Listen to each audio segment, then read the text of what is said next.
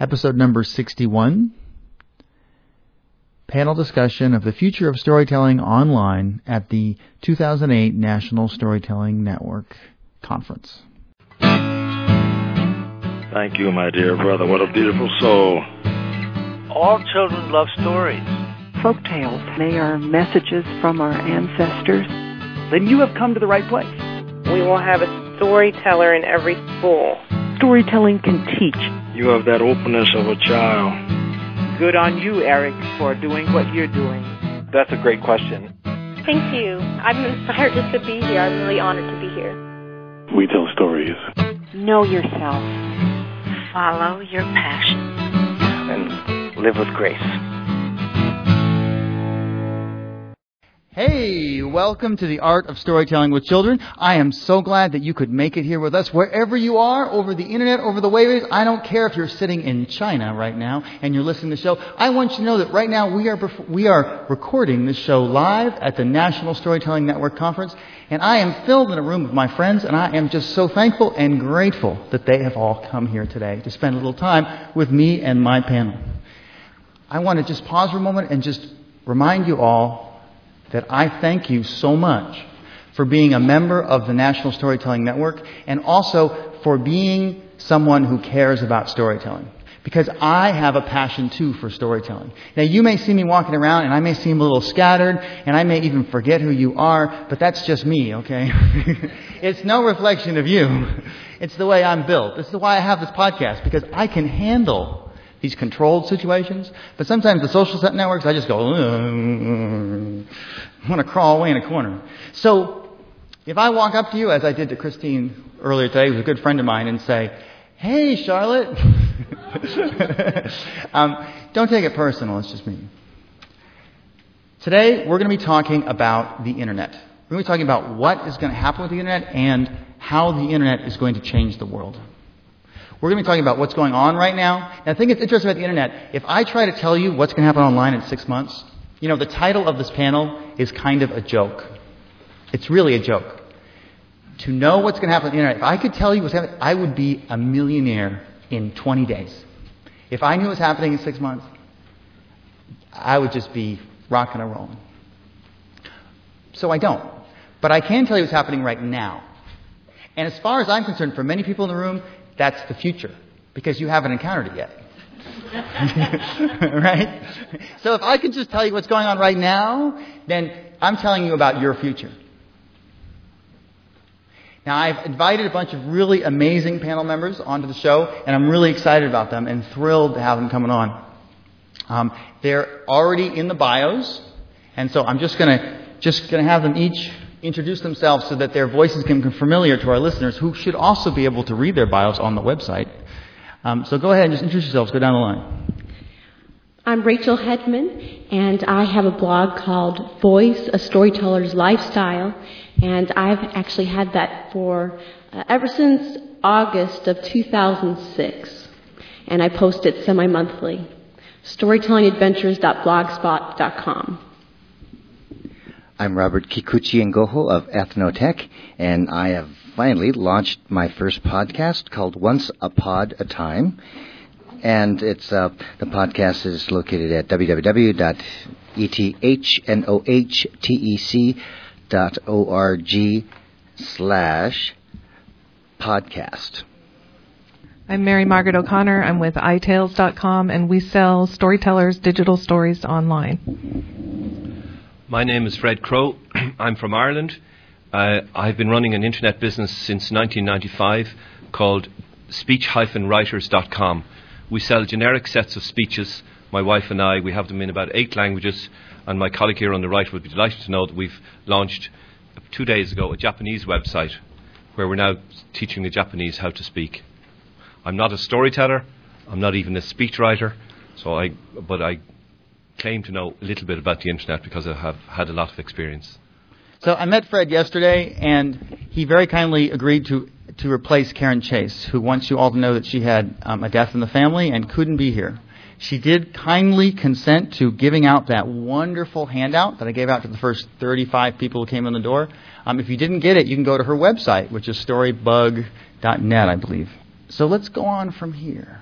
Let us explore the internet. Before we start really looking at the internet and what's going on online, I just want to tell you, I want us to do a little visualization. So I'd like everybody in this room to close your eyes. You are not a 21st century American. No. You are a 19th century American. You're on your horse. Yes, women rode horses back then. You're on your horse and you are riding down out of the valley to go to town to see a relative. You don't get out much. You have a farm. And you're riding down out into the valley there, and you come into town, you tie up your horse, and you look and you see an amazing thing coming down the road at you. You see a wagon with no horses. And you look at it, and you just think to yourself, wow, somebody let that wagon loose. And it's rolling down the hill, and it's rolled a long way, and it's keeping rolling down the hill and down the road. And then suddenly you realize that there's someone at the wheel of the wagon, and they're steering it. And you think, that's a horseless carriage. Now, imagine you are someone who has never heard of the radio. There's a great scene in Brother, Where Art Thou? Where you go into this building and you're a singer or a storyteller, and they say, hey, we'll pay you $10 to sing or tell a story into this box. And you think, oh, that's so cool. So you're like, $10, great. So you tell a story, you think, those fools, they gave me $10 for no reason. And then you're walking by somebody else's house, some rich person in town, and you hear your own voice coming out of their house. Your own voice. And you're like, whoa, what happened? And they say, that's the radio. Now open your eyes. We are in the midst of a revolution. A revolution so radical and so amazing that we're not even going to know the end of it for approximately 200 years. It's the internet revolution. And it is changing the world so fast that every 6 months, there are companies, Google, example A, right, went from zero worth value, right, to billions in just a few short years. My hope is that you will learn a few tips, that you will have an exposure to this new paradigm. I do not really hope that, you will become internet savvy in 1 hour. We'll just get in here and everything will work. It's not going to work like that. But by exposing ourselves to this new idea, suddenly we can see the horseless carriage for what it is, which is the automobile. By exposing ourselves to the new idea, suddenly we can understand how the radio can serve us as opposed to take advantage of us. One of the key things that happens to storytellers is that we're afraid. I've had 3 storytellers turn me down from my podcast, not because they didn't have a good reason, but just because they were scared of the technology. They had don't worry about it. It's not a big deal. They were afraid because they had a bad experience. They went to a festival, they were recorded somewhere at a library, and that MP3 file got on the internet, and before they knew it, there were thousands of copies circling all over the place. Right? Now, honestly, I think that's awesome. I'm like, yeah, go for it. Record my live performance, put it out there, but don't you sell my CDs because they're copyrighted. As long as we work it out beforehand and talk about it, it's fine with me. In fact, I have a podcast called Fairy Tales Forever. I'll plug it right now. Fairy Tales Forever. You go on iTunes, you type in Fairy Tales Forever, and you can listen to, I think right now it's 14 stories of mine that I've created. Free. I have 1/3 of all my CDs on there. And I'll talk more about that during my time with the panel. So I'm going to turn you over. Robert? Great. As in all great experiments, there's the guinea pig. And I'm on as the non-technical kind of guinea pig, because I'm not very technical. I love my toys. I love my MacBook Pro. Get one. They're great. I don't go through manuals. What I do is I open it up, push on, and start pushing buttons. And that's how I learn. I'm a kinetic, touchy, tactile learner. So I don't know much about technology. I don't really care how it works. I don't care about, writing HTML. I just want to get to work, push the button. And so I need help in this field. That's why that's why I came to this panel, and that's why I'm on it, as that person who has lots of questions. And I think for all of you who are beginners in this, or at least in the intermediate stage, it's really you want to start creating a litany of questions. What do I need this for? What can I use it for? What's the purpose of it? And how can I get help with this? And as you know, there is a generation gap, and there are scores and scores of people in your community that are about from age 12 to age 23. They can help you, and they want to help you, right? Because they want the car keys. So help, and you can get some mall money, okay?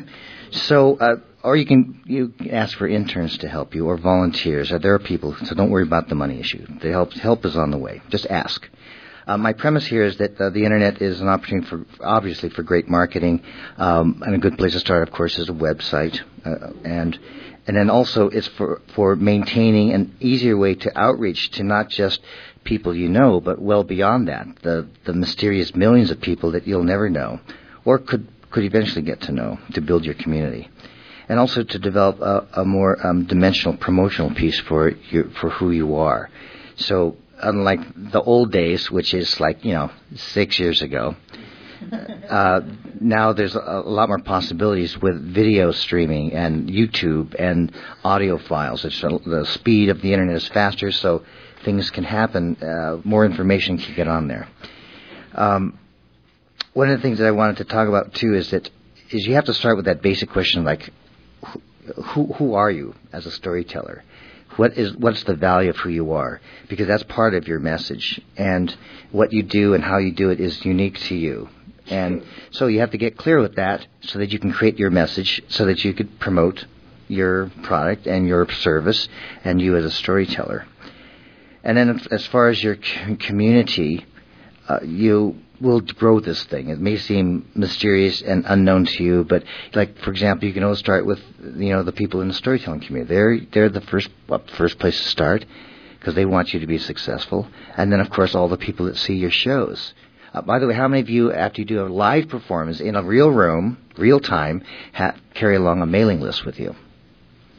Great. And how many of you leave it passively in the corner, that can't be seen? Good. How many of you actually work the room?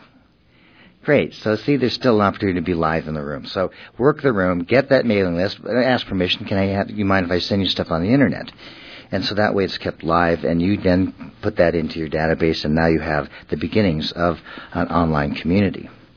The challenging questions I wanted to ask ourselves, and also you, the audience too, is this question about real versus cyber, because we are as performers in a live experience, and so a lot of our essence is about interacting and rapport with the community, and also even with our marketing, people see it live, and then they say, "Okay, hire this person," or go to this library and see them perform. And so in that live context, the question is, how do you make that leap and still keep the essence of who we are as human beings that thrive on that interaction? And also with all the given cyber community building, there's a lot of networks out there that you can join now, MySpace and Facebook and Professional Storyteller. These are all maybe new to some of you, but you'll hear about them as time goes on. How do you balance that cyber mind suck that the technology is, and being alive in the room, with audiences and your family and that type of thing? Because when I found out about Professional Storyteller, I thought, wow, great network online. Oh, you have to put a lot of time to figure out how this thing works and how much time you're going to chat with people and put things on postings. So it's a big question, challenging question. And then the question too is, how can you use the internet to make money, which is part of this thing. Website design. How many of you guys have websites? All hands go up. Almost. Okay. For those hands that didn't go up and want to raise your hand, eventually get a website. It's fun. It's easy. They can just almost practically pull them out of the box, plunk them in, push the button, and install a template, and just plug in the boxes.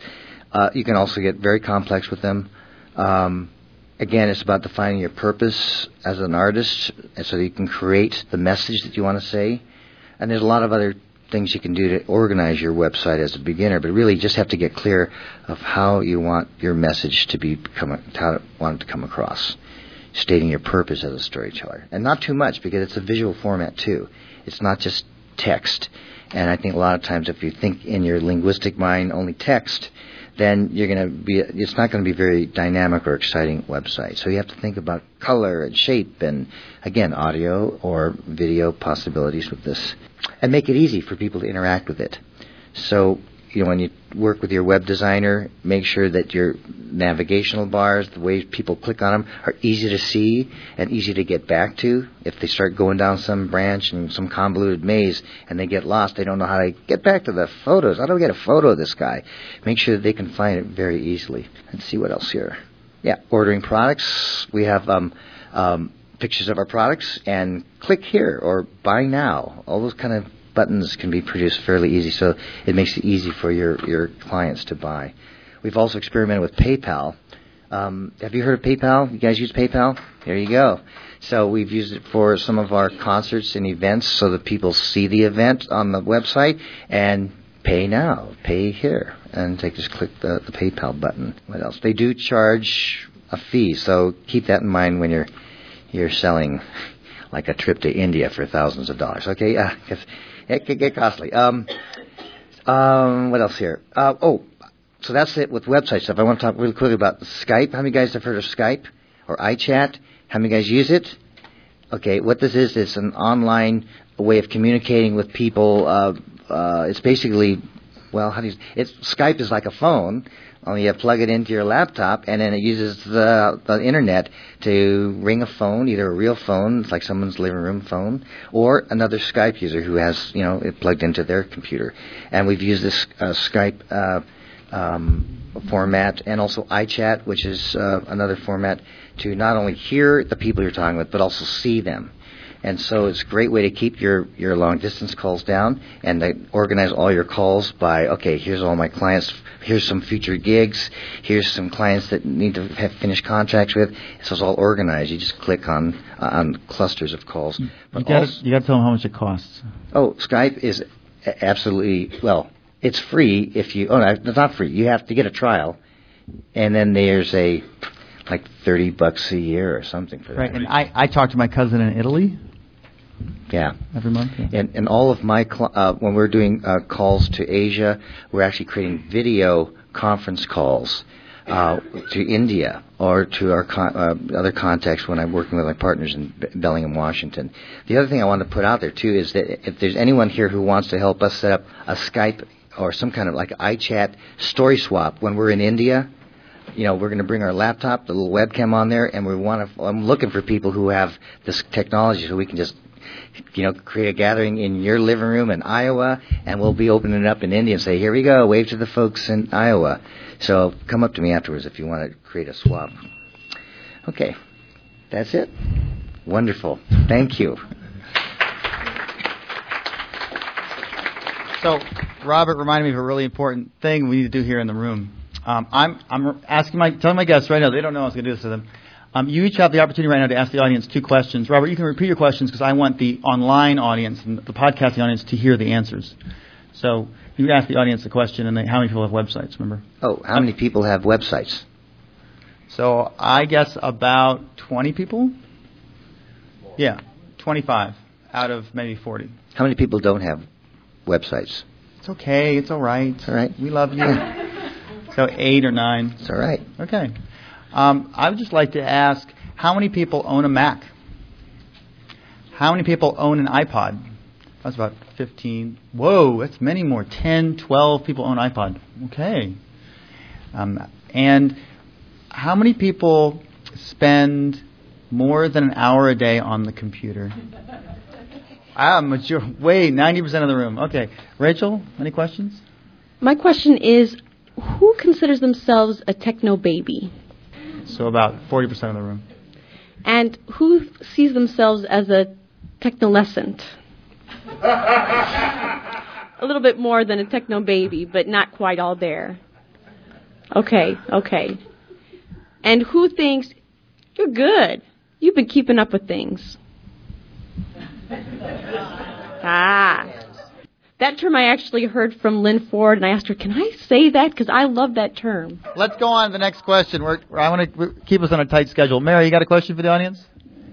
Before today or before hearing about this conference, how many of you had heard of iTales? And how many of you are hesitant to put stories up for fear of recording, or having them being copied, rather, on the internet. Oh, I'm sorry. So it was like 70% of the room, and then it was just 4 people who raised their hands. Thank you. How many people are afraid to use their credit card online? Oh, that's 5 great people. News.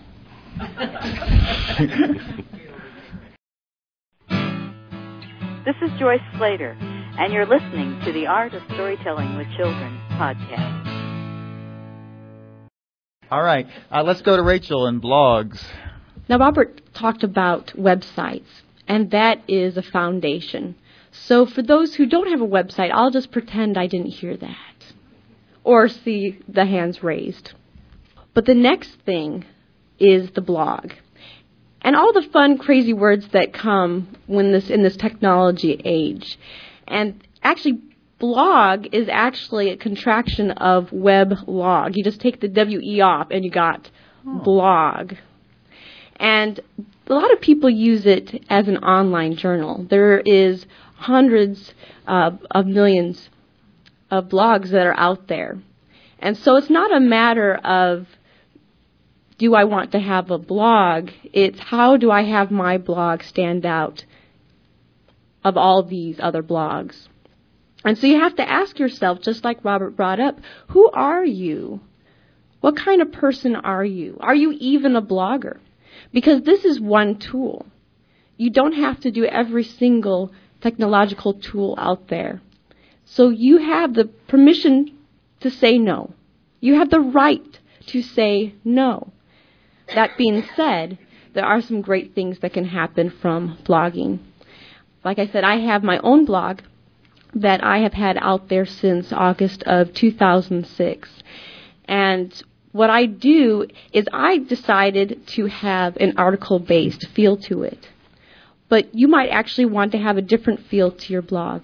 You might want to have something that is more of an editorial type of feel. You might want to have a blog that has more of a personal feel, your travels around as a storyteller. And that would focus really maybe more of your fan base versus the editorial where your purpose is for advocacy. And with mine being article-based, my purpose is more on resources, being there so that people, whether or not they are new to storytelling, they can get some tips on how to do things. So you need to ask yourself, are you a mixture of those things? Are you one way or the other? If you choose to do the personal route, it's a little tricky because sometimes people have a hard time connecting with you unless you do have something to share, something that you've learned. Unless you are a rock star or something, or like Elvis Presley, then whatever you say could be wonderful. But if you're not quite to that status, then just think about the little things that you're saying. Now, you might use a blog to even help with your story repertoire. Some people have actually used it to help kick off a book. It starts off as an ebook. They do chapter by chapter with their blog entries. And then eventually, as people start reading and they actually get more and more people excited about it, that may be the time that it's decided to actually be published. So you can actually have a fan base for what you're writing before it's actually out there. And so there are many, many people who have done that. If you are a writer, then that is a wonderful thing to do. I actually use blogger.com. It's free, and I love that. There's other ones out there, too. There's wordpress.com, and there's thoughts.com. There's many out there as well, but these are some of the top ones that you can choose from. Again, they are all free. Now, with Blogger, when you actually have a web address with it, you get to choose what it's going to be. So I chose Storytelling Adventures, and it's actually .blogspot.com. So Blogspot and Blogger are connected to each other. So if you actually type in www.blogger.com, there will be a place to sign up, have an account, just basic info, and within 2 minutes, maybe 5, depending on how fast you type, you will actually be officially on the internet. So if you don't have a website, this is a perfect way to start. But a website is still important, and that is still your foundation. So you don't want to ignore that either. Now with the blog, as you write these different entries and you post them out there, you want to make sure that people know that it's out there. Don't just assume that people can find you. Even as a professional storyteller, you don't want just to assume that people will call you. Now, word of mouth gets out, and that will happen for your blog too. But why not help it a little bit more? There are places called social network sites, or SNS, and that's a place where a lot of people can put up their profiles. Some examples of this would be Facebook, MySpace. So these are things that, again, millions upon millions of people use. As storytellers, one that's really important to know about would be professional storyteller. And it's actually been so popular that if you Google professional storyteller, it's the first thing that comes up. And that's important to be a part of. Again, free. You can have a profile, and it's free. What I like to do is whenever I post on my own blog through Blogger, I do a condensed version within Professional Storyteller. Because since my audience, because I talk about how to do certain things in storytelling, it makes a lot of sense for me to put a condensed version within my profile on Professional Storyteller and then have a link so they can get the full amount on my real, normal blog. And you don't have to stop there at Professional Storyteller. Again, think about who you really want to tell stories to and with. Think about your audiences. And I encourage you to think about places beyond the storytelling community. For a long time, to me it seems that we have put our art in isolation. That we have drawn it in so close to our hearts. It's almost as if we're afraid to let go.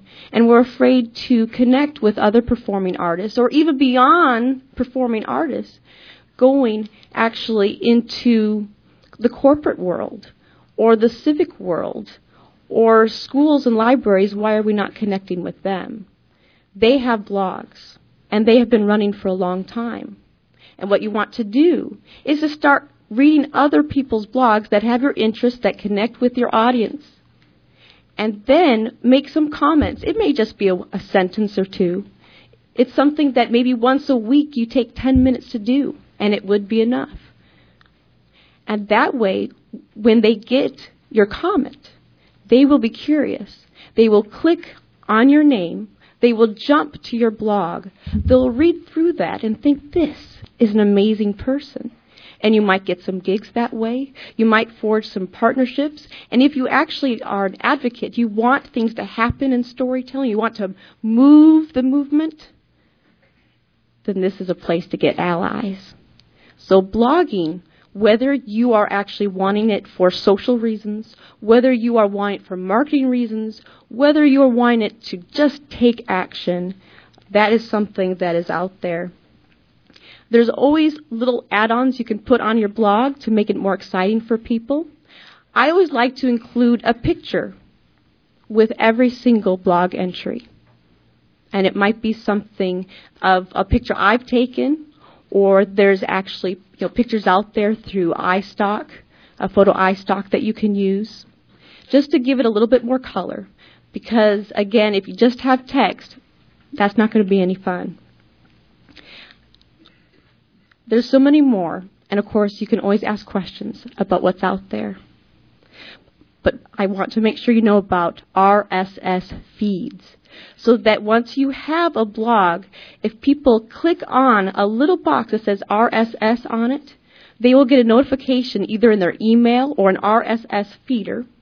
Most people like the email, and that way they can keep up whenever you post something.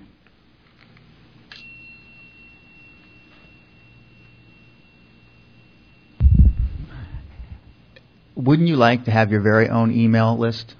Automatic, that they'll be notified of your next time you write something important?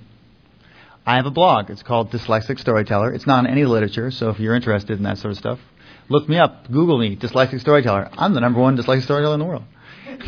Not that it matters, but I get emails. I don't get gigs out of it, but I get emails from parents every couple weeks, and they say, you changed my life because I read your blog about your experience of being dyslexic. And I read, it's not something, if you're a school teacher, you might get mad at me reading the site, because I'm raving about my experience in public schools. And I'm talking about how we should reform the system and da-da-da. And that's why it's not really something I normally push in the storytelling community, because I don't want to turn off potential gigs. But within the dyslexic community, they love me. I mean, they really love me. So I have a personal email service just for people who sign up to that RSS feed. I want to take a moment. I know we're kind of sitting, and we're like sitting and listening, and all this heavy stuff. And, we should win something right now. This is Ethnotech. I am Nancy Wong. And I am Robert Kikuchi Ngoho. And you are listening to The Art of Storytelling with Children. Woohoo! The first thing we're going to give away is this CD, Tall Tales of a Dyslexic New Yorker. They're for sale in the back for only $10, normally $15. So we're going to pull out of the hat 2 names, one for that CD and, so we have 2 CDs. We have the Tall Tales of a Dyslexic New Yorker, and we have the Fairy Tales Forever Volume 1. This is my opus, as they say, This is the work of my life. I spent 10 years on these stories. These are great stories. Willa? And the first name is Frank McGarvey from Columbus, Ohio. Frank, come on down. You're the winner on the Art of Storytelling with Children. Thank you. Thank you for playing. Fairy Tales Forever. And the winner is Dustin Lohr from Mesa, Arizona.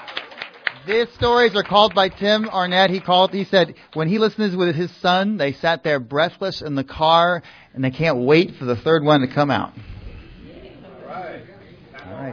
All right. We're going to give out some more in a minute. We're going to raise a little bit of adrenaline here.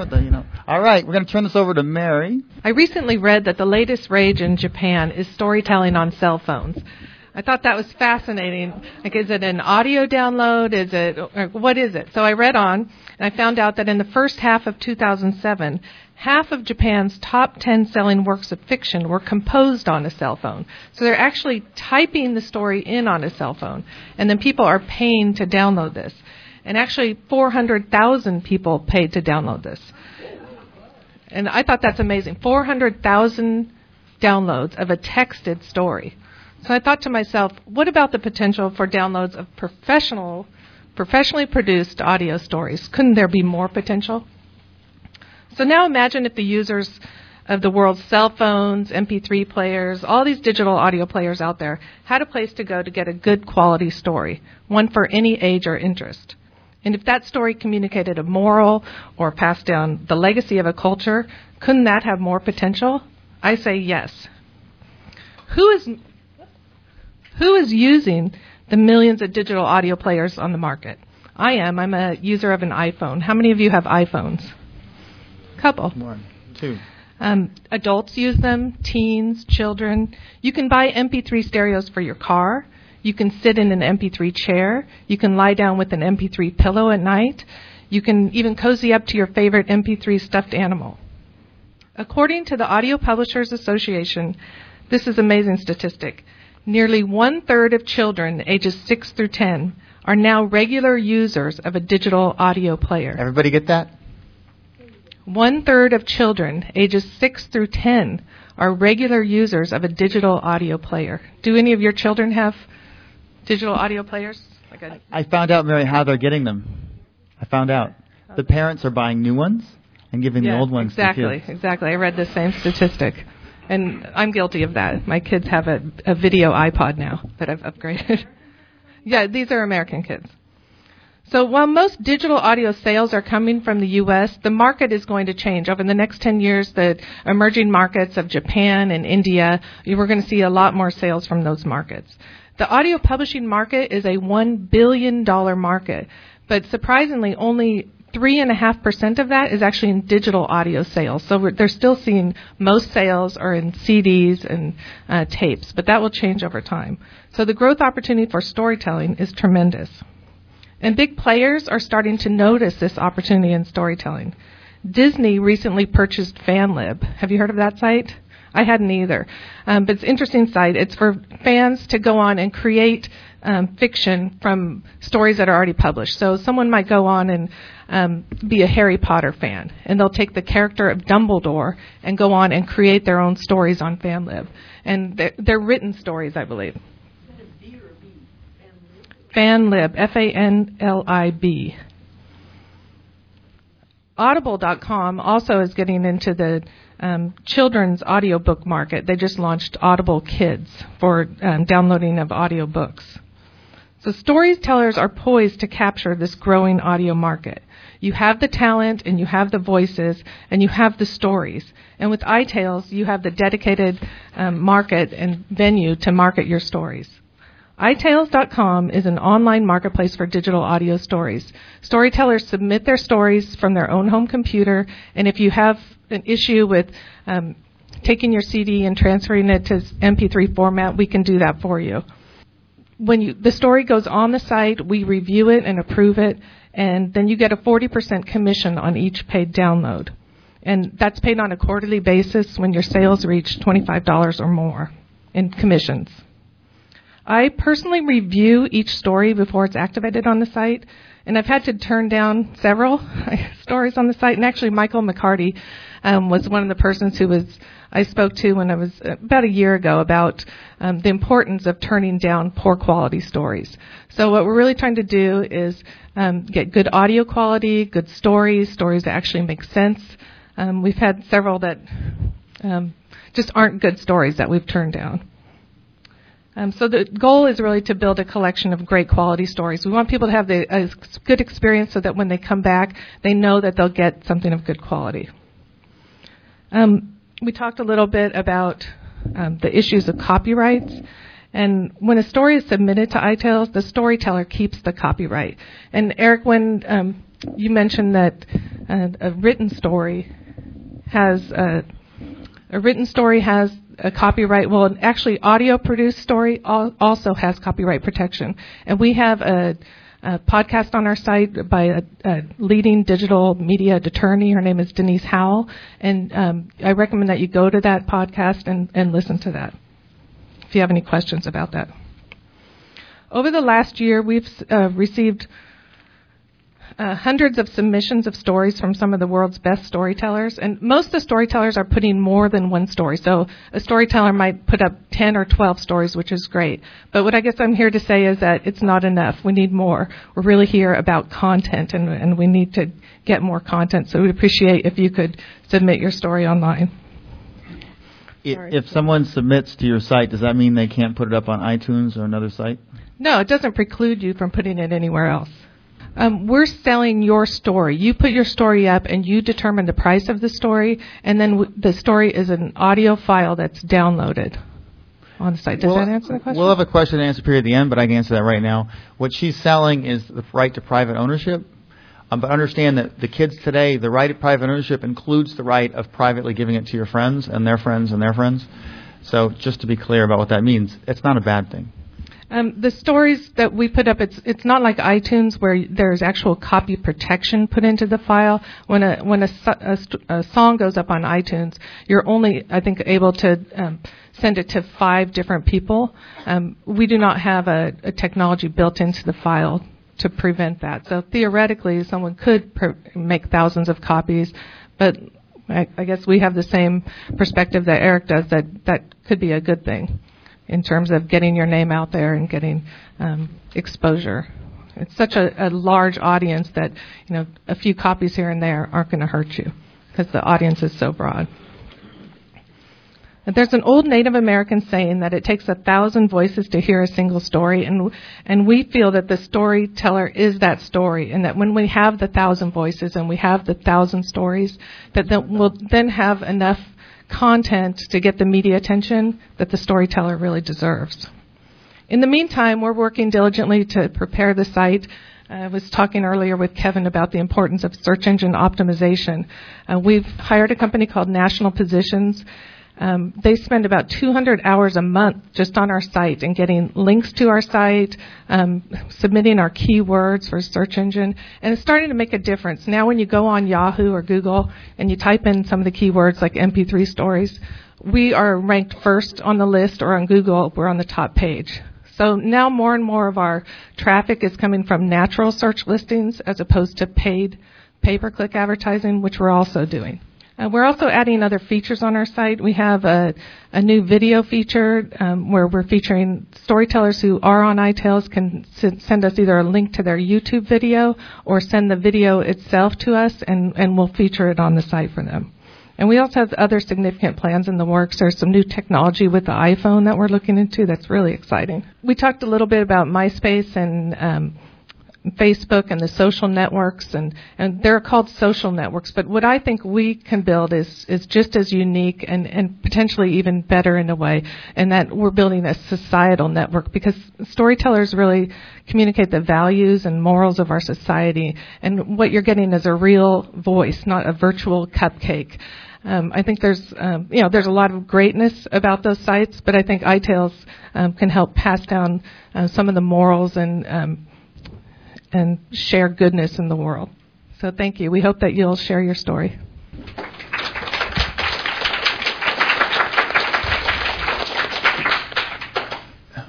So let me tell you a little bit about podcasting. I don't expect the next 9 minutes that I'm going to give you the technological skills to actually have a podcast, except if you went to Libsyn.com, you could have a Libsyn, Lybsn, I think. That sounds right. Libsyn.com. If you went to Libsyn.com right now and you had your CD, your storytelling CD, and you wanted to give it away free to the world, you'd pay them $5 a month and you'd put it up and it would go up ad-free. And you could just do it just like using an email account. It would just give you the instructions and you'd put it up and they would give you the RSS address. She mentioned the RSS file thing. They give you that address, that file, and you send it to all your friends and they can listen to your CD. Libsyn.com. Lybsn. I was planning on saying it, so I didn't research it. I didn't look it up for you. Look, if you're a storyteller, you want to expose new people to storytelling. What is the Internet?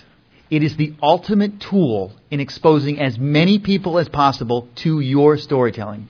It has no barrier. None, except perhaps for class, to be quite honest.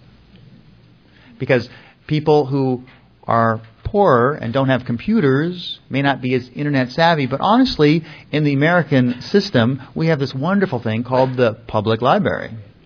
And they use the public libraries to listen to things, to do things. I go in there and I ask them about the usage.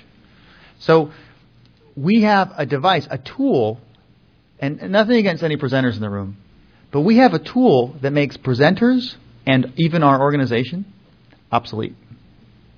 Because we don't need anyone else to spread the word for us. Now, it would be wonderful if they did, because they have this wonderful inertia and this wonderful system already in place, but the Internet is overturning all of that. I went to a conference 2 months ago in Ohio called PodCamp Ohio. That conference had organizers, but the organizers didn't do any paperwork because everything was automated online. The organizers there wasn't a keynote. There was no review of presentations. You went into the presentation. If you didn't like it, you left. You walked with your feet in and out. There was no review. The Connie Light, you walk in the next room and say, oh, let's check that one out. It is changing the way we organize our society. And the way that we as storytellers can take advantage of this window of opportunity, which is going to last for the next 100 years, I think. If we take advantage of this window of opportunity, is we can decide what portions of our content we are not attached to protecting anymore. Sometimes I think of storytellers, I imagine a story of a dragon that's sitting on its eggs. And it takes the eggs out and says, look at this one. It's so pretty. Look, isn't it pretty? And the person says, ooh, can I take that home and give it to my friends? No, it's mine. My golden egg. Mm. And as someone was just saying a couple hours ago, somebody said, you know, these stories are the same all over the world. The only thing we really own is our take on the story. Now, I know in the national movement there was some copyright disputes and issues about Jacktails and da-da-da. And that's the exception, not the rule. Right? The rule is that we don't own it. So why not establish ourselves in the wider world? Why not put ourselves out there in the wider world and draw an even bigger audience? Because, there are 300 million people in this country, and 300-something came here today. Right? I want there to be 3,000 people come to this conference. And I see absolutely no reason there shouldn't be 3,000 people at this conference. The only thing that's limiting us is our own limitation that we accept. And I say that to the kids, but I'm realizing more and more it also applies to me. I keep thinking, every decade, anybody else have this happen to me? Every decade I think, I have finished all my limitations. I am not going to hold myself back. And then 5 years later I go, oh man, I didn't think of that. I could just tell you story after story of how I said 5 years later, I could have asked for that person for help. Or I could have gone up to those people. And those people were actually, they really liked me. I just didn't know. I didn't ask them. I thought they didn't like me. It goes on and on like that. Opportunities I let slip through my fingers. Well, here's the thing. This podcast has changed my world. I get calls from...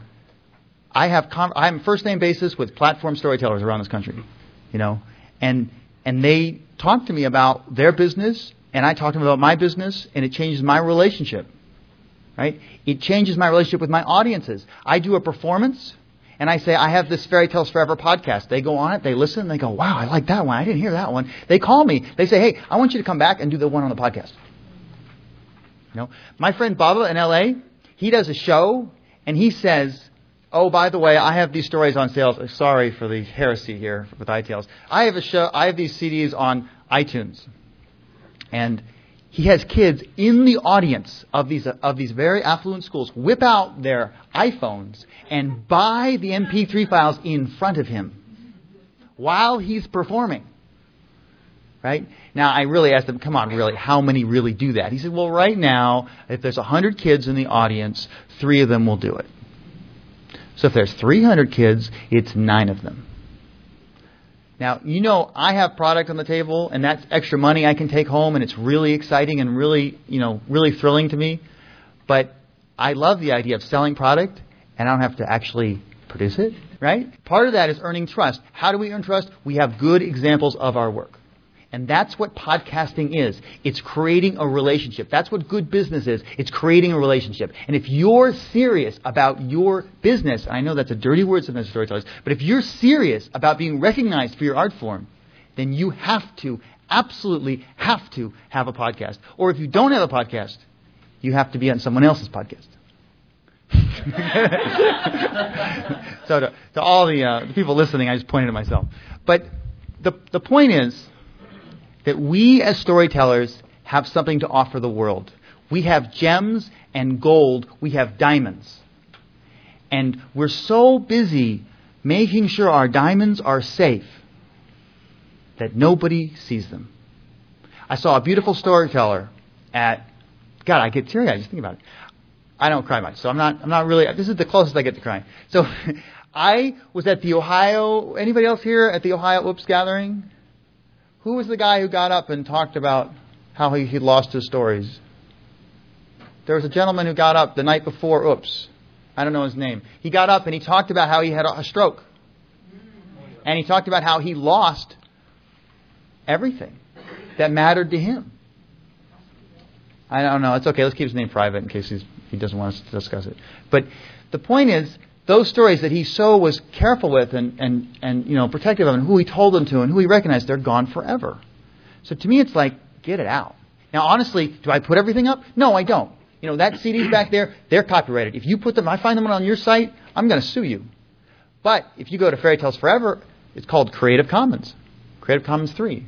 You have the right to have it. You have the right to pass it along, as long as it's not commercial and not derivative, meaning not sliced up and diced in some way, or not put into something else without my permission. So you can take that file that's on my Fairy Tales Forever, and you can give it to your kids. Say, here. You can give it to all your friends. You can go to your shows and say, I got this other storyteller. Listen to him. That'd be great, man. So you can burn a CD with that of other storytellers. There's a great podcast out, The Moth. right? The moth calls me for technical advice. I got their permission to say that. When they have a technical problem, they call me, right? I got other storytellers who I can't say that about, who'd call me, who you'd know if I said that, but I can't say that. So the moth calls me, and everybody here has to listen to the Moth podcast. Required homework. Go home, go on iTunes, type in the Moth, listen to it. It's amazing stuff. It's for our age group. It's amazing stuff. I think I've gone over my 9 minutes. So, to wrap up real quick. Podcasting, Fred has to go. No, wrap up my talk so Fred can go. Fred is, well, just to wrap up my podcasting thing. You can have a podcast. I have a email e-course free at storytellingwithchildren.com/podcast. And on these cards, on the back, I'm going to pass these out. On the back is that e-course. It's a very advanced e-course. It's for people who are seriously technically interested in podcasting. However, it's also designed for people who aren't as interested technically, who are more interested in just like getting an overview. So you can do the technical course, read the stuff, not understand it, and go on to the next email and get something else out of it. So I'm just going to pass this around. So I took the e-course. I'm taking the e-course now, and actually have been in coaching session with Eric. And I've been working on my podcast. And if I could, just like 20 seconds, so people who have never heard of podcasts, it still is abstract. He made one. He wants to show off. So I'm going to show it. This is what a podcast can be to millions of people, kids in your audiences. You pass out your emails, your site, and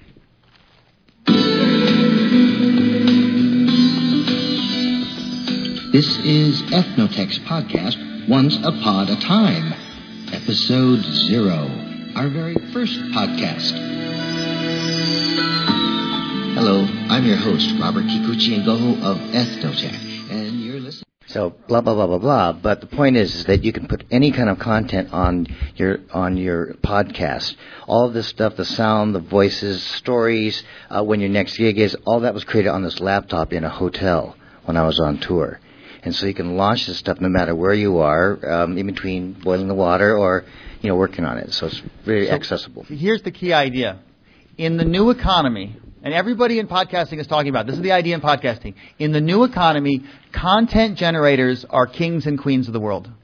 And guess what storytellers are? We are born and bred content generators. So they stole story X. Well, guess what? After X comes Y. And they got to buy Y.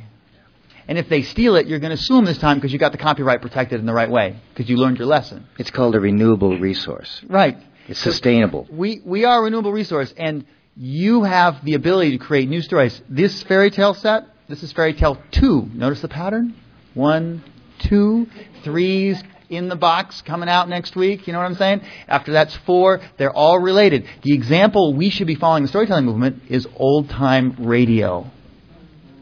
Right? Old-time radio. Cliffhangers at the end, but the story finishes, but it's still a cliffhanger. That's the example. One of my favorite podcasts I listen to is the Old-Time Radio Network. Let's do 2 drawings right now. Right. For this CD, Fairy Tale 2. Sarah Armstrong of Berkeley, California. There you go, Sarah. Thank you, Michael. Now, these 2 CDs are $20 each because of the production costs. This one is Peace Tales for Educators, Volume 1, Aesop's Freedom. 15 minutes of commentary on the issues of power and slavery, and these stories only relate to freedom and power and slavery within the Aesop tradition. All right. This is Tricia. You're from Lansingburg, Michigan? That would be me. Yeah. All right.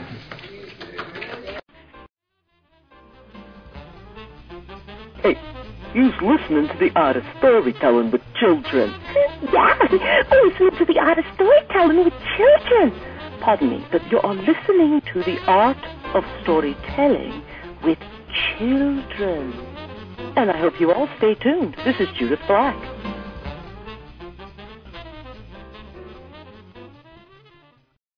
Fred has kindly agreed on short notice to brace Karen, and I'm really glad to have him on the panel. Fred Crow is 58, lives in Ireland. He runs a successful internet business, www.speechwriters.com with a slash. Let me do it again. www.speech-writers.com with his wife. They provide instant available speeches for weddings, birthdays, etc. He started developing websites in 1995 and includes Microsoft as one of his clients. He's a founding member of the Irish Internet Association. Fred here came with another storyteller. You may see him around, international storyteller from Ireland. Thank you so much, Fred, for coming on. Thank you. As Eric said, I'm here at the last minute, so in the first place, I don't actually speak in public very much. My wife is the main speechwriter in our business. I don't speak. But I thought I'd just make a few general points, a few observations, and a few comments. First of all, just briefly describe my business and how we got started.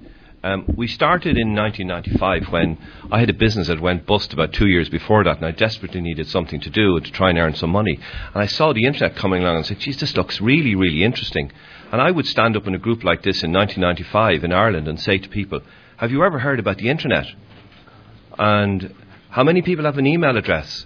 And nobody. I mean, very few people. I mean, I presume most of you people didn't have an email address in 1995 or even maybe in 2000 in many cases. So and my wife at the same, so I started getting involved in the internet and started developing websites. First website I designed was to sell shamrock, living growing shamrock for St. Patrick's Day. And we sold thousands of them all over the world. I was on CNN, I was on NBC. I was on CNN and NBC too late to sell shamrock because I was on St. Patrick's Day and it was gone and finished.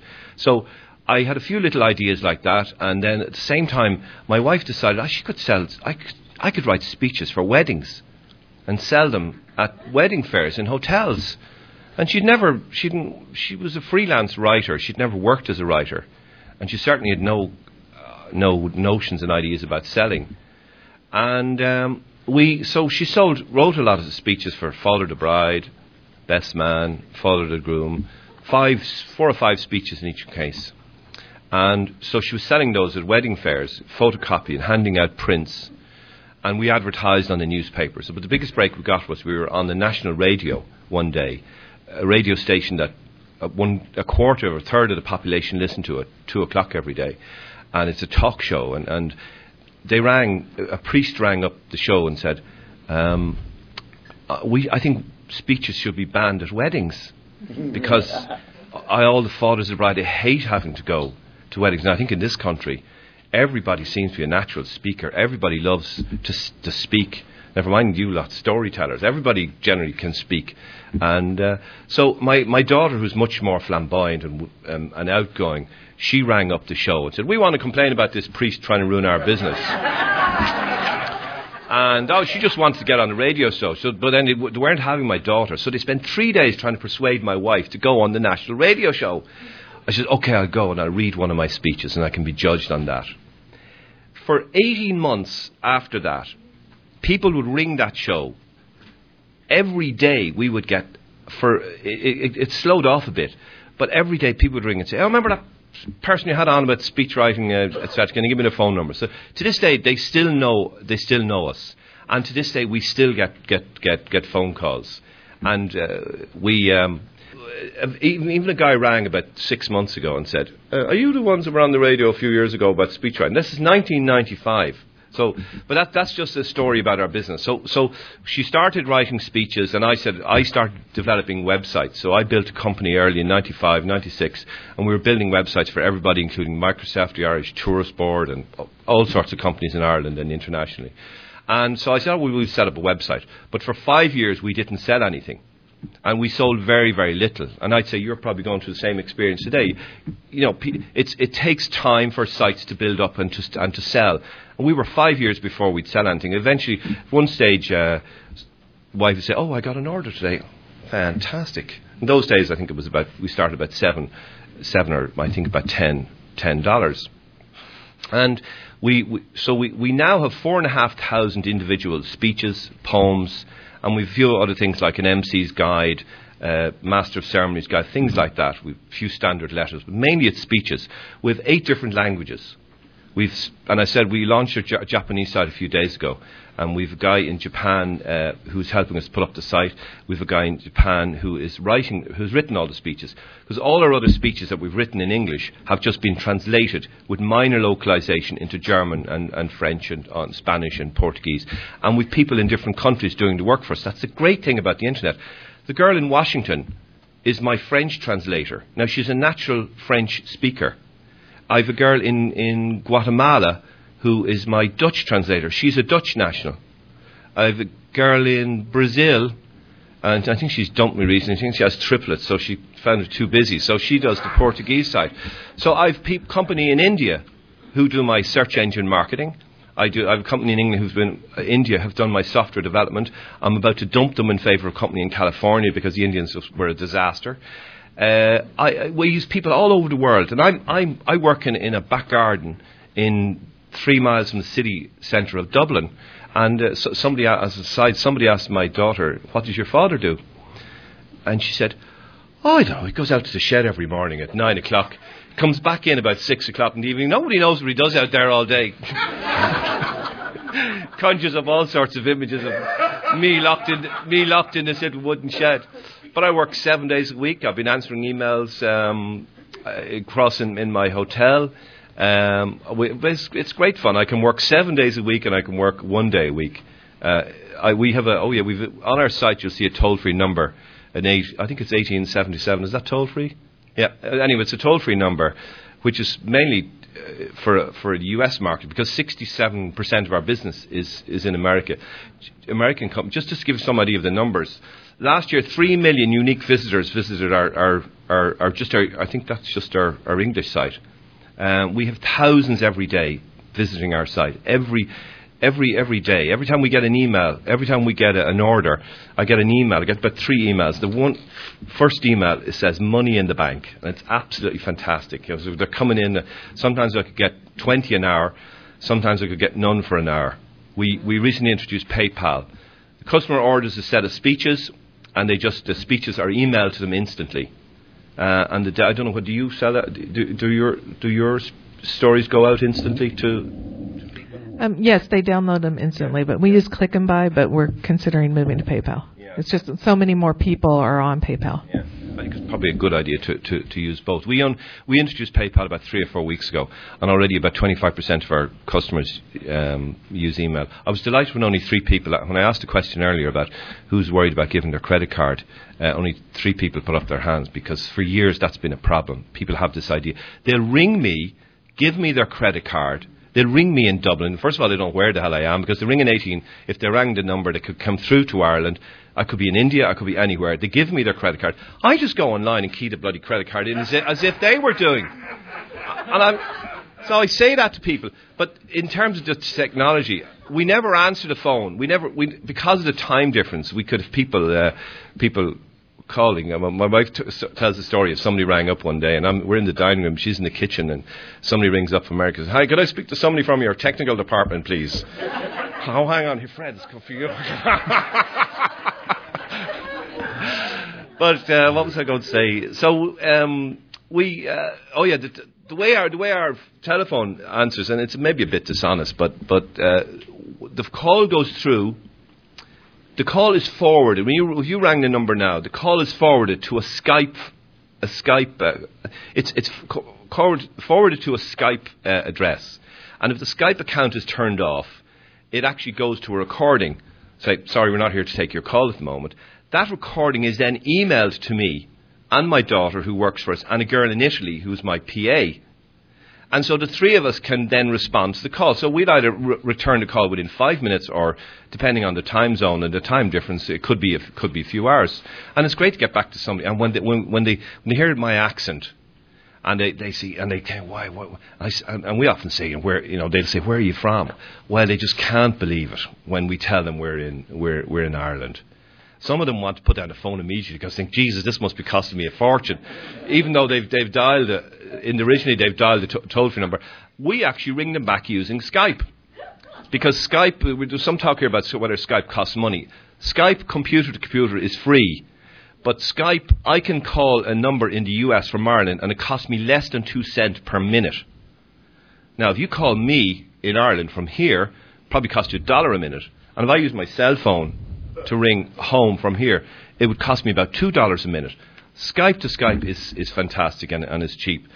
But anyway, there are a few thoughts that I'm going to share with you as well. They're not in any particular order. An email signature. Everybody here has an email address. But I strongly recommend that every time you send out an email, it should have what's called a signature file on the end of it. Everybody, write that down.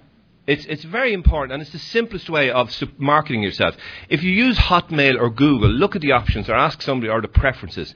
And what you can do is you can set it up so that every email that goes out that has your phone number, has your email address, has your website address. It can even, I think, have a photograph of you or whatever. Or you can have the message that you want to say. It could be, I'm telling in, Tennessee on the, 5th of July or whatever. So an email signature file is a simple way of promoting yourself. Secondly, just to repeat what everybody else has said, Blogspot is absolutely dead simple to have your own blog. If you can use Microsoft Word and you can send an email, you can have a blog. And you can set it up in 10 minutes. If we had a computer here, we could have everybody here, it would take 5 minutes for each person. You can set up a blog so easily, and it's a great way to get into the technology. And it doesn't have to be the most sophisticated blog in the world initially.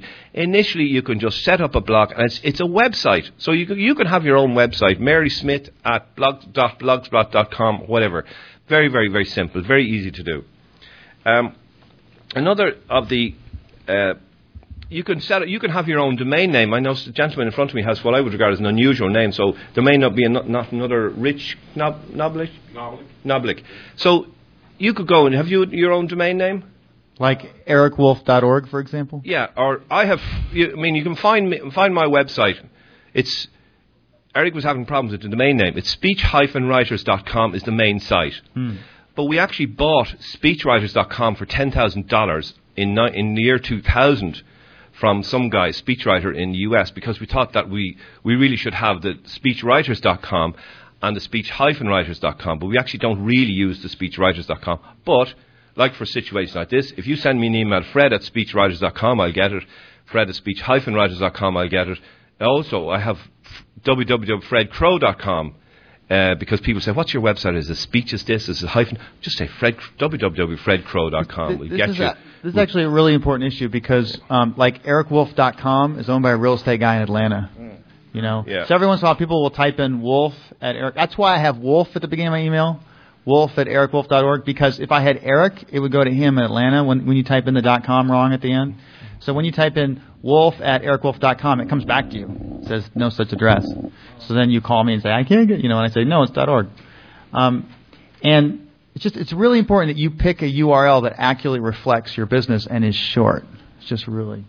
Keep going, Fred. Sorry. One more minute. Can I just make one more comment on that and give him the extra minute? Yeah. iTales also has, probably 100 different URLs that we are referring to iTales, including etails.com that we spend a significant amount of money on. So we're getting more traffic that way as well.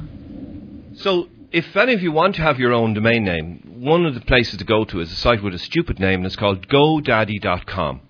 So GoDaddy.com, you can have your own domain name.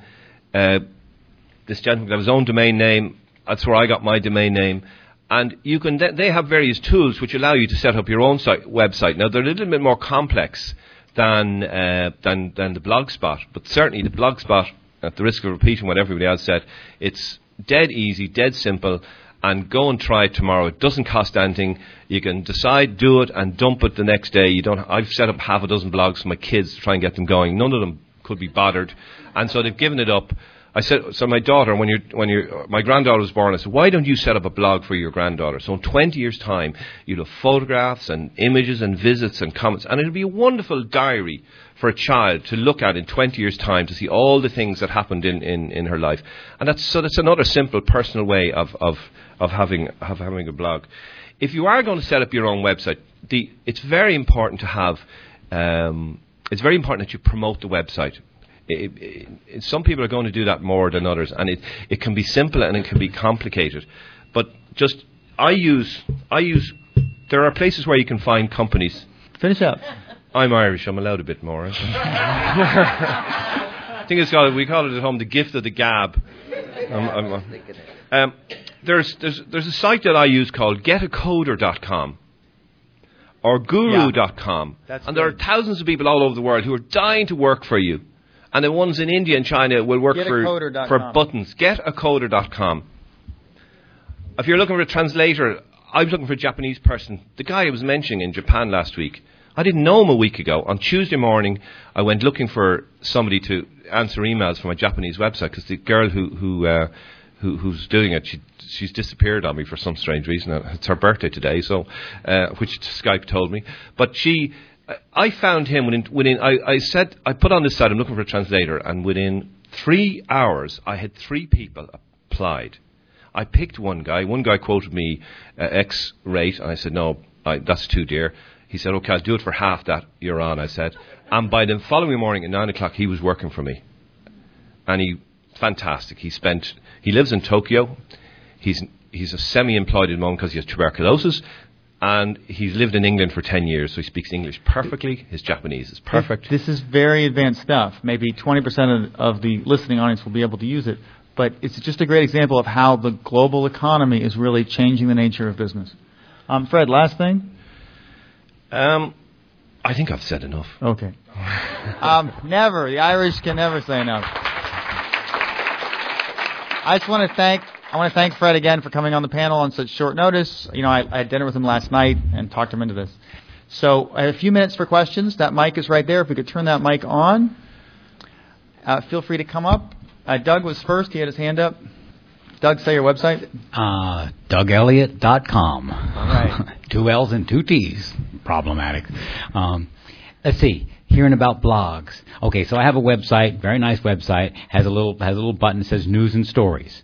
So theoretically, I add to it just what it seemed to me the same material you'd have in a blog. This is what we did the other day. Your web designer adds it for you to the website. Right. I just say add that to me. Yeah.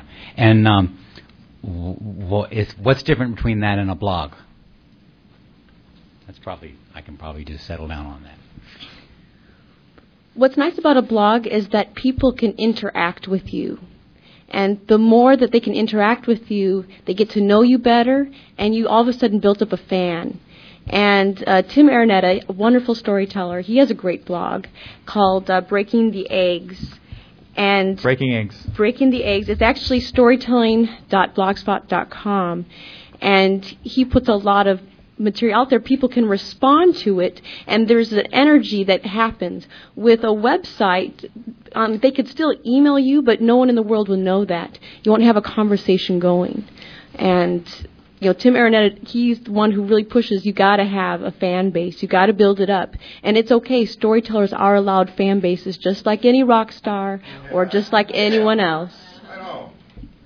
I'd say it's sort of like a bulletin board that's public, that people can walk by and say, oh, Doug Elliott has some news about, mushrooms that are growing this season. So then he writes his statement, and then someone else walks by and goes, oh, mushrooms, I like mushrooms. Hey, Doug, tell me what you know about this. And then Joe comes by or Jane comes by, oh, well, I heard about this growing in this other valley. So it becomes a very active social energy like Rachel was talking about. One quick note, very important if you haven't already done this. You need to have more than one domain name, especially if your name is problematic in spelling. So have it spelled with the 1 L and the 2 T's. Have it spelled with the 2 L's and the 1 T, all of those, because you do not want someone to be working hard to find you. So that's just a quick tip. That's $30 a month per... No, it's only probably about $10 a year. Yeah. Now, there's another really useful thing about blogs. Look, Google, I am just totally into Google and Google love. So if we in the storytelling movement could do such a better job of getting Google love. And what I mean is we need to build links, hyperlinks, that's the HTTP, www, your website, between our websites, right? Now, I'm not going to put it in don't be emailing me and saying, put me in your recommended. No, the people in my recommended column are people who've done me personal favors or affected my work. But on my Dyslexic Storyteller blog, you just email me and say, put me on your list, and boom, you're there.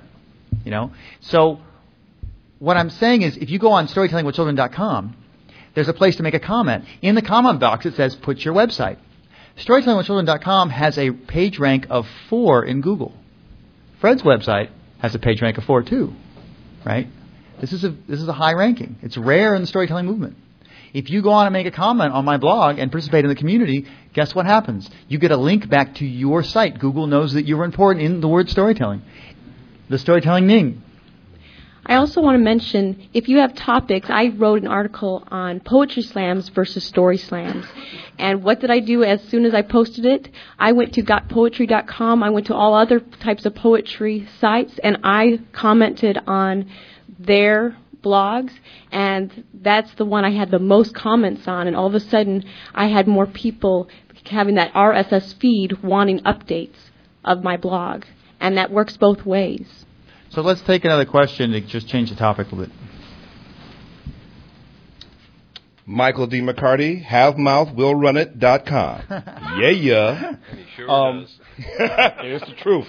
I want to make a comment. I want to say that encourage people to embrace this technology, to make the leap. The fact that we're here means that we're willing to do so. But we're going to talk. I'm going to put my Power of Love story on your site. Okay, we're going to do that. I have been very fortunate with technology and things. I'm on YouTube. I didn't do nothing.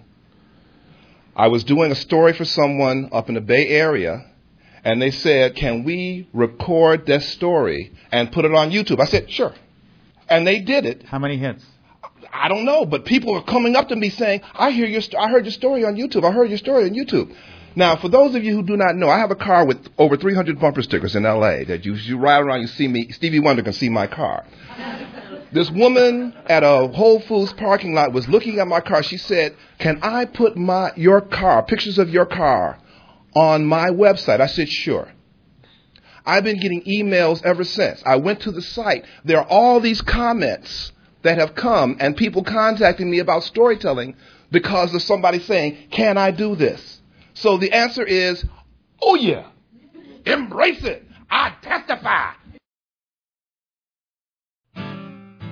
This is Rachel Hedman. You're listening to the Art of Storytelling with Children podcast with Brother Wolf, who, by the way, I co-wrote a free e-course with, College Big Cats, Tracking and Capturing the Performance, where we help storytellers sell themselves to college venues. To sign up, www.storytellingwithchildren.com/college. Now back to the show. Tim Lowry, storyteller, timlowry.com. Everybody's talked about using the internet as a way to deliver stories. I wonder if any of you have had any experience with using the internet to tell stories, using the technology to tell a story in a way that could not be done by a human being. I ask that because I stumbled on a project that was just absolutely marvelously mind-blowing called We Feel Fine. There's a website called The Story of Stuff. That's a great example of that. You can find a lecture about We Feel Fine on www.ted.com. TED stands for Technology, Education, and Design. Once a year, 1,000 great thinkers, movers, and shakers in technology, education, and design are given 20 minutes to talk. And the designer of We Feel Fine gave a presentation. Time does not afford me to talk all about it, but you really should check it out. It's absolutely amazing. Okay, thanks. Put the microphone. I should have said this earlier when there were more people in the room, but I'm here with a friend Michael McCarty, who's an Irish storyteller, and we're actually working on a project at the moment. We've registered the name, or bought the name, domain name, storytellingonline.com. And we thought we'd have something ready for this particular conference to have a site that's live. So the site is not live today, but it will be live shortly. And the first offering on that site is going to be a storytelling competition where somebody can log onto the site and actually record directly onto a recorder on the site without having to download anything. So record directly onto the site and enter this competition. Now, if you'd like to remember two things. Number one, the domain name is, the site is going to be www.storytellingonline.com. And if you get onto the site in about a week or two, and you can see the site, you can actually enter the competition, which is going to be free for a while, and you can use the following coupon to enter. It'll ask you for a coupon, and if you enter into the coupon, it's INAUG 1, so inaugural 1 competition. So INAUG and the number 1 will be a coupon that will allow you to enter the competition. The competition will allow you to record up to 15 minutes. Fred, let's take one last question. We've got a desperate hand here. Rivka Wellick, simplyextraordinarytales.com or rivkawellick.com. My question is actually a fear, and no one's expressing it, so I'm going to express it. Storytelling is, I think, one of the most intimate ways we can communicate, especially primarily with live audiences. I often say it's the most intimate way of getting close to someone without exchanging body fluids. So my question is, if we go online, we don't have that interaction. And storytelling, I know, it was originally asked and it was not dealt with at all. So it was asked at the beginning, now it's asked at the end. We're trading off. A storyteller knows that when you work with an audience, you feed off the audience, and the audience is giving you the story. We don't read from a script. We're live, totally fresh, and the audience gives us. Every time I face an audience, my story's going to change because the audience is with me. If they're not with me, the story's going to go flat. I'm very fortunate. When I tell the stories, the story keeps growing because my audience keeps growing. Live, right while I do it. When we're doing it online, we're trading off that. And I have a fear. I have no fear about blogs, no fear about websites, but the idea of having storytelling grow to a size that we can access it and maybe never have live connections, the audience, not so much the teller. Just want to put that out and see if you have that fear. Yeah, there's a concern about, like, say, copyright, or someone might try to steal your story. But, as you know, as an artist, you have an infinite amount of creativity in you and an infinite amount of possibilities with creating stories. So if you have 100 stories or 1,000 stories, and you know that 5 years from now you probably have, a couple hundred more, or you could just create a small story. So you can give this one away. But you can't be afraid. You can be afraid of it, or you can embrace it. It's sort of like you have a CD. Do you have a CD? Right? So you have a recording. You don't mind giving that away. That's static. It stays the same for thousands of years. It's very different than your live performance. And I think people know the difference. I mean, they will come to live performance. But I want to answer your question also. In the podcasting world, they talk about podcasting as the new intimate medium. You're not in this space. You're not like on radio or in the car. You're in their ears. They put the earbud in, and you are in their brain. What other art form is that like? Storytelling. So what art form is perfectly poised to completely own the podcasting universe? It's storytelling, not reading from a book. We are so much more, not to put down those who read from books for a living, but we are so much more just positioned to own that marketplace.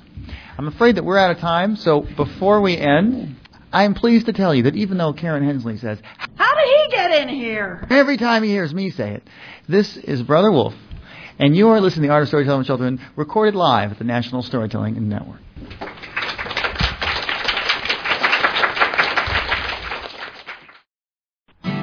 This guest has written a post for the blog at www.storytellingwithchildren.com. You can make a comment or ask a question in the blog comment box about this discussion. If you wish to join a future discussion live on the call, go to www.storytellingwithchildren.com and sign up to the email alerts to receive future notices of shows. This show was conceived, hosted, and produced by me, Eric Wolf. And to support the show, you may learn more about my storytelling work by going to www.ericwolf.org. The music was created by Mary Kay Croft, and we are much indebted to her contribution. This podcast is the responsibility of Brother Wolf Storytelling and is distributed under a Creative Commons non-derivative license. That means you can copy it and give it away, but you can't edit it or sell it. Thank you so much for listening. As my granddad told a tale about